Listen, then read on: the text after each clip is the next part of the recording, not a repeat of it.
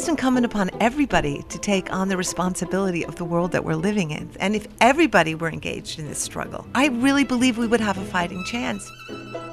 Hello and welcome to the Harvard Kennedy School PolicyCast. I'm your host, Matt Cadwallader, and you can subscribe to us on iTunes or elsewhere by visiting hkspolicycast.org. You can also find us every week in Boston Globe Opinion and on Twitter @PolicyCast.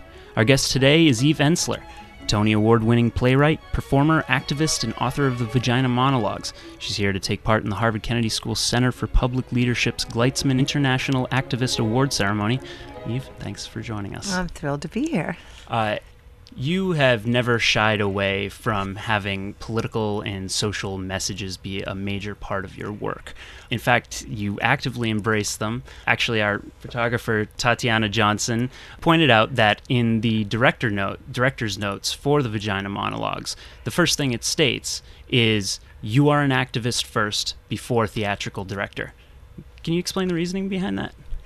Well, I will say that the Vagina Monologues, when it went out for V-Day Productions, the reason I made the decision almost 20 years ago to give it away free for those productions was because I wanted it to be used as a tool to activate people, to change consciousness, to end violence against women and girls. And I think in the theater there are different laws and different ethics and ways that we operate where, for example, like look at auditions, right? Auditions are based on one person's determination of another person's skill or ability. Well, in V-Days, the whole idea is to get as many people to participate as possible and to bring in as many new people who can be part of a community of change, of transformation, of breaking the silence, of telling stories, of becoming empowered. So if you're approaching it as an activist, when people are auditioning, you would never judge them, you would never exclude them, you would never say you don't get to be part of this. You would always find a place for that person in the process. So I think that's what I was trying to say, that these specific productions of the Vagina Monologues are here to build community. They're here to resist, violence and resist patriarchy, and to do the play in the spirit of activating yourself, as a person who can act on these issues. Can you explain what V-Day is and how it came about? Yes, V-Day is a global movement to end violence against women and girls that grew out of the Vagina Monologues. When I started performing it, so many women were coming up to me after the show, lining up to tell me their stories. First, I thought they were going to be wonderful stories about great sexual experiences and satisfaction, and in fact, 80 to 90% of the stories were about women being raped or abused or incested, and it was overwhelming. I didn't want to keep doing the show. And in 1998, I invited a group of women to my living room where all, I think, movements begin. And I said, I have this play. How could we use this play to end violence against women and girls? Mm-hmm. So we came up with the idea of V-Day, which was Vagina Day. We decided to do it on Valentine's Day to put the love and respect back into Valentine's Day. Mm-hmm. And it was Victory Over Violence Day. And that really launched this movement, which is 20 years old, where women really took the play into their communities and used the play as a tool for both social consciousness raising, social change, and raising funds for local groups in those communities that were working to stop violence. Frontline workers, frontline survivors who, at hotlines and shelters, etc., who were really working with women directly to end the violence. And it really has been amazing to see the thousands of productions. I think this year we already have 400 places signed up all over the world who will be doing shows where they will put on the play with many people in their community. Diversity is incredible, central of import in terms of the productions. And we've been able to, all these amazing activists together with the play have raised, I think, over $100 million over the last 20 years, which has all gone directly to local groups. Now, this is a grassroots movement. Oftentimes there's a disconnect between grassroots movements and policymakers. Do you actually plan out or have some kind of an idea on how policy can be influenced beyond it, or is it just trying to build that foundation? Well, I think one of the things that it has really been interesting is that I think where art can really influence things is that often we get stuck into dualities and polarities where people can't listen to each other and hear each other, policymakers, government officials. But when you're performing as a congressperson, or you're performing as a member of the Labor Party, or you're performing as the president of a country in the play itself. I was at the European Union last year where 9 members of the European, Union performed in the play. You're changed, your policy changes because it's in your body, it's in your being, it's in your heart, it's in your spirit. So I think all of these activists doing the play have brought in so many community members, both to be, and government officials and policymakers, not only to be in the play, but to witness the play. I think it's had enormous effect on policy. Mm-hmm. And then with the recent escalation to 1 billion rising, which started 4 years ago, we are seeing a real impact on policy. Mm-hmm. Now, it seems like artists have a tremendous amount of freedom for expression, but they can face criticism when they're overtly political, whereas a policymaker, a politician, has the opposite problem. When they are political, that's expected, but if they express themselves openly, they can run into trouble. Do you think that's accurate? Well, I want to say a couple of things about this separation between art and activism. I sometimes think it's kind of fallacious, divide.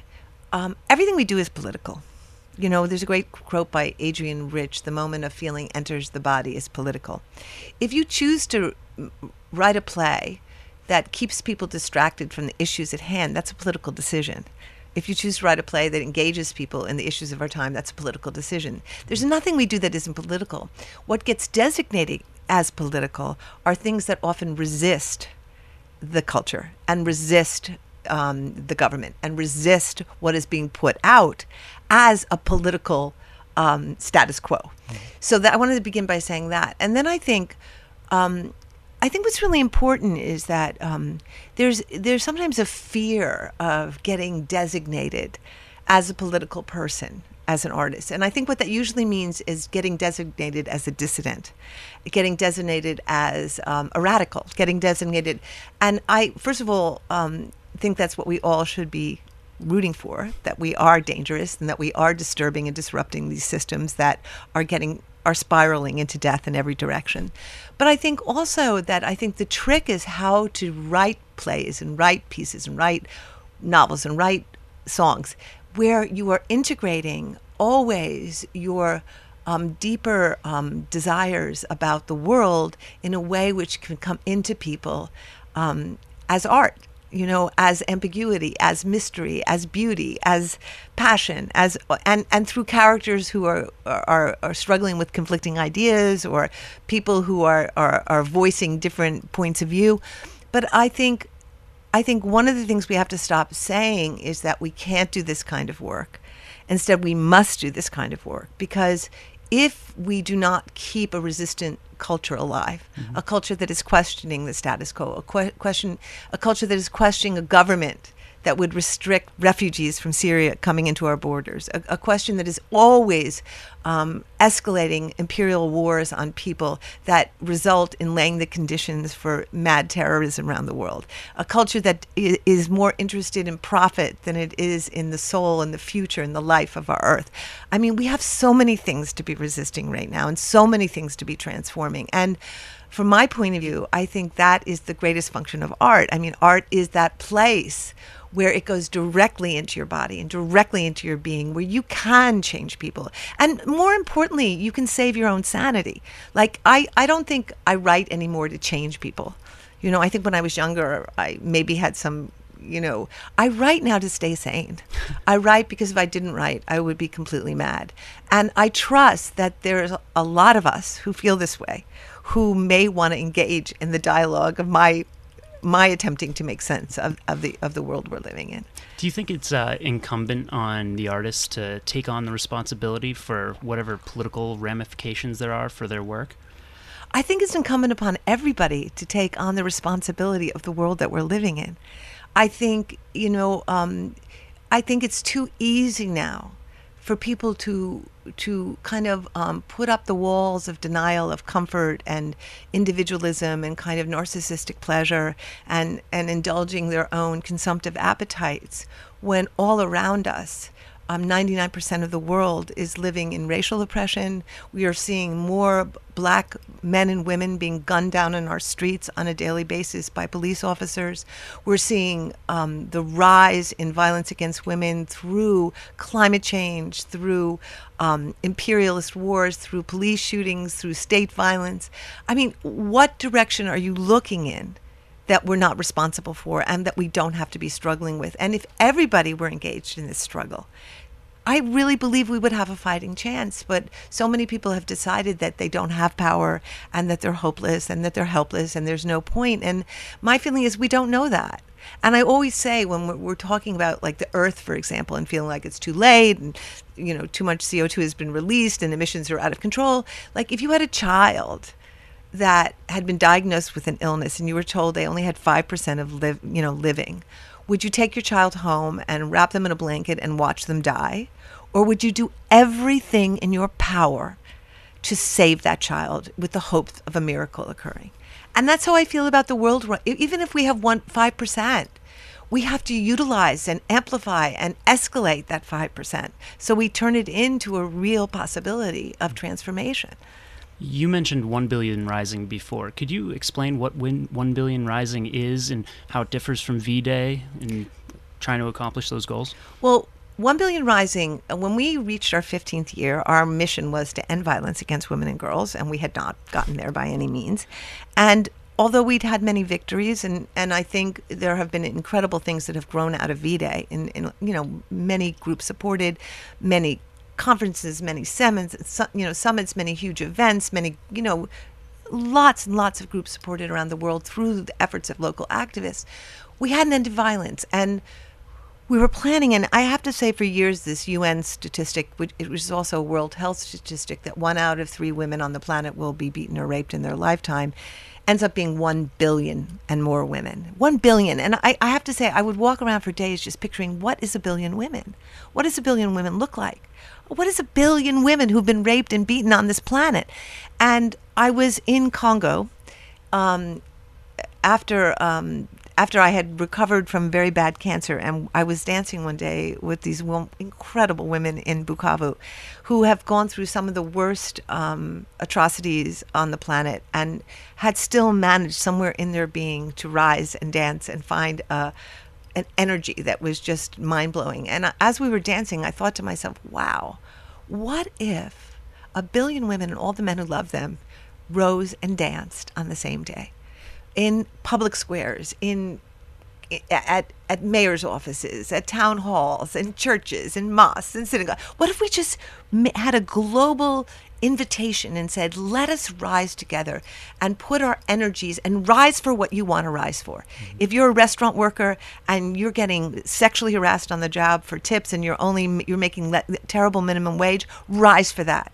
If you're a young girl who's living in a Tondo slum in Manila and you have been forced to pay for the right to scavenge, and you don't have the money to scavenge, so your body is being sold and raped every morning, so you get to scavenge the garbage that day, rise to protest that. And what happened is when we put out this invitation, it was just taken up by the world. I mean, people just said, we're rising, because we had a network built in place. But I think dancing is so powerful. It is such a powerful tool. First of all, you're embodied in your energy. And embodied energy is very, very powerful energy, because so many people who've been raped and battered have been forced to leave their bodies and leave their central knowledge, their central wisdom, their central energy. So when you're dancing, you're in your energy. You're in collective energy. You reclaim public space. You resist the forces that are telling you don't have a right to your life force, to your sexuality, to your dreams, to your anger, to what you know. And the first year, it was extraordinary. I also wanted to talk about the reason that you're here. This year's recipients of the Gleitsman Award were Fartun Adan and Ilwad Elman. I apologize if I messed up those names, but they were selected in part because of the recommendation that you wrote for them in their nomination. Can you tell us a little bit about their story? Well, I just want to say that I don't know of any 2 women more deserving of this award. I met Fartun because of an article that Jeffrey Gettleman wrote in the New York Times.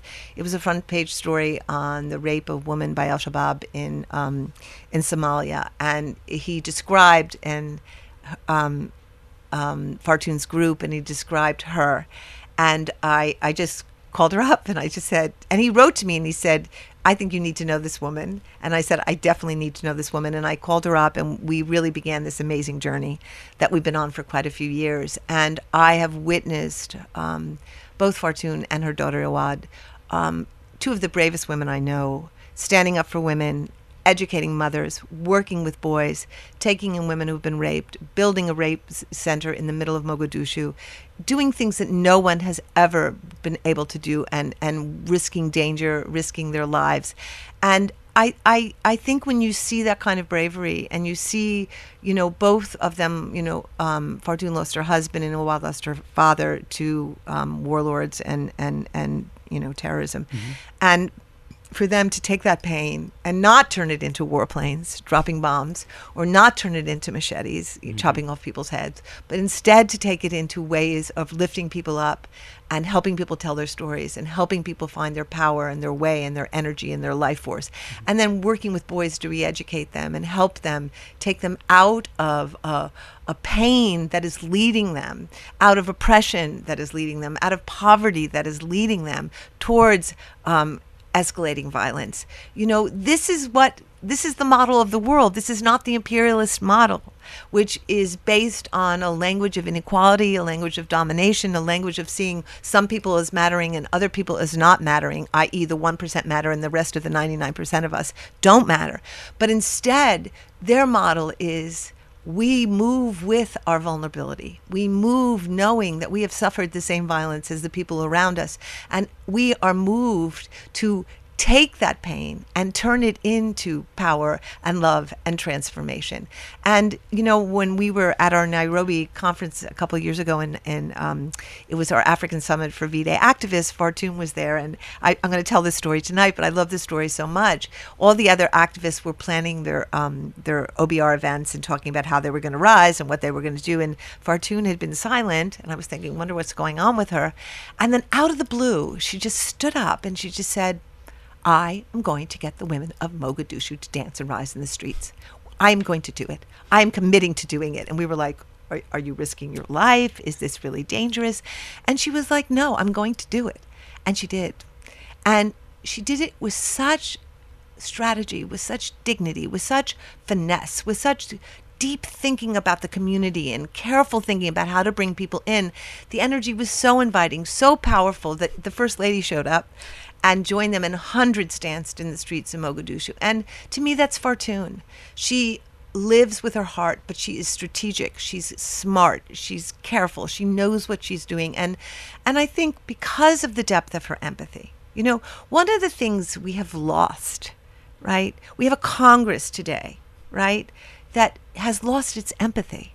What is this country made of but refugees and immigrants, right? We are now saying that, we will turn away Syrians because we are going to define Muslims by a small, tiny group of Muslims, right?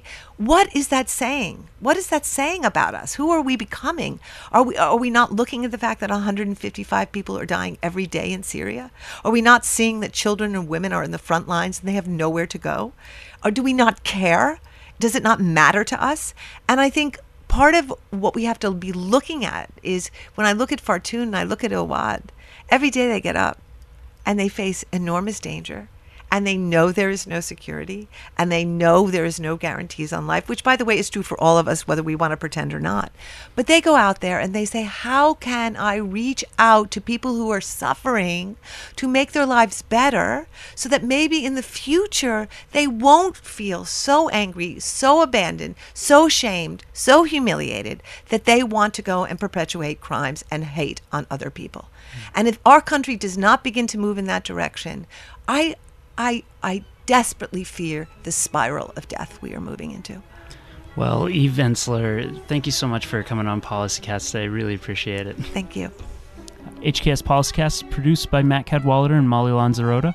Special thanks to those who help get us out there every week, including Catherine Serafin at Harvard, as well as Ellen Clegg and Lauren Colarusso at the Boston Globe. And to you for listening in. See you next week. You've been listening to the Harvard Kennedy School PolicyCast. You can subscribe to PolicyCast on iTunes, Stitcher, and elsewhere by visiting hkspolicycast.org. And let us know what you think on Twitter.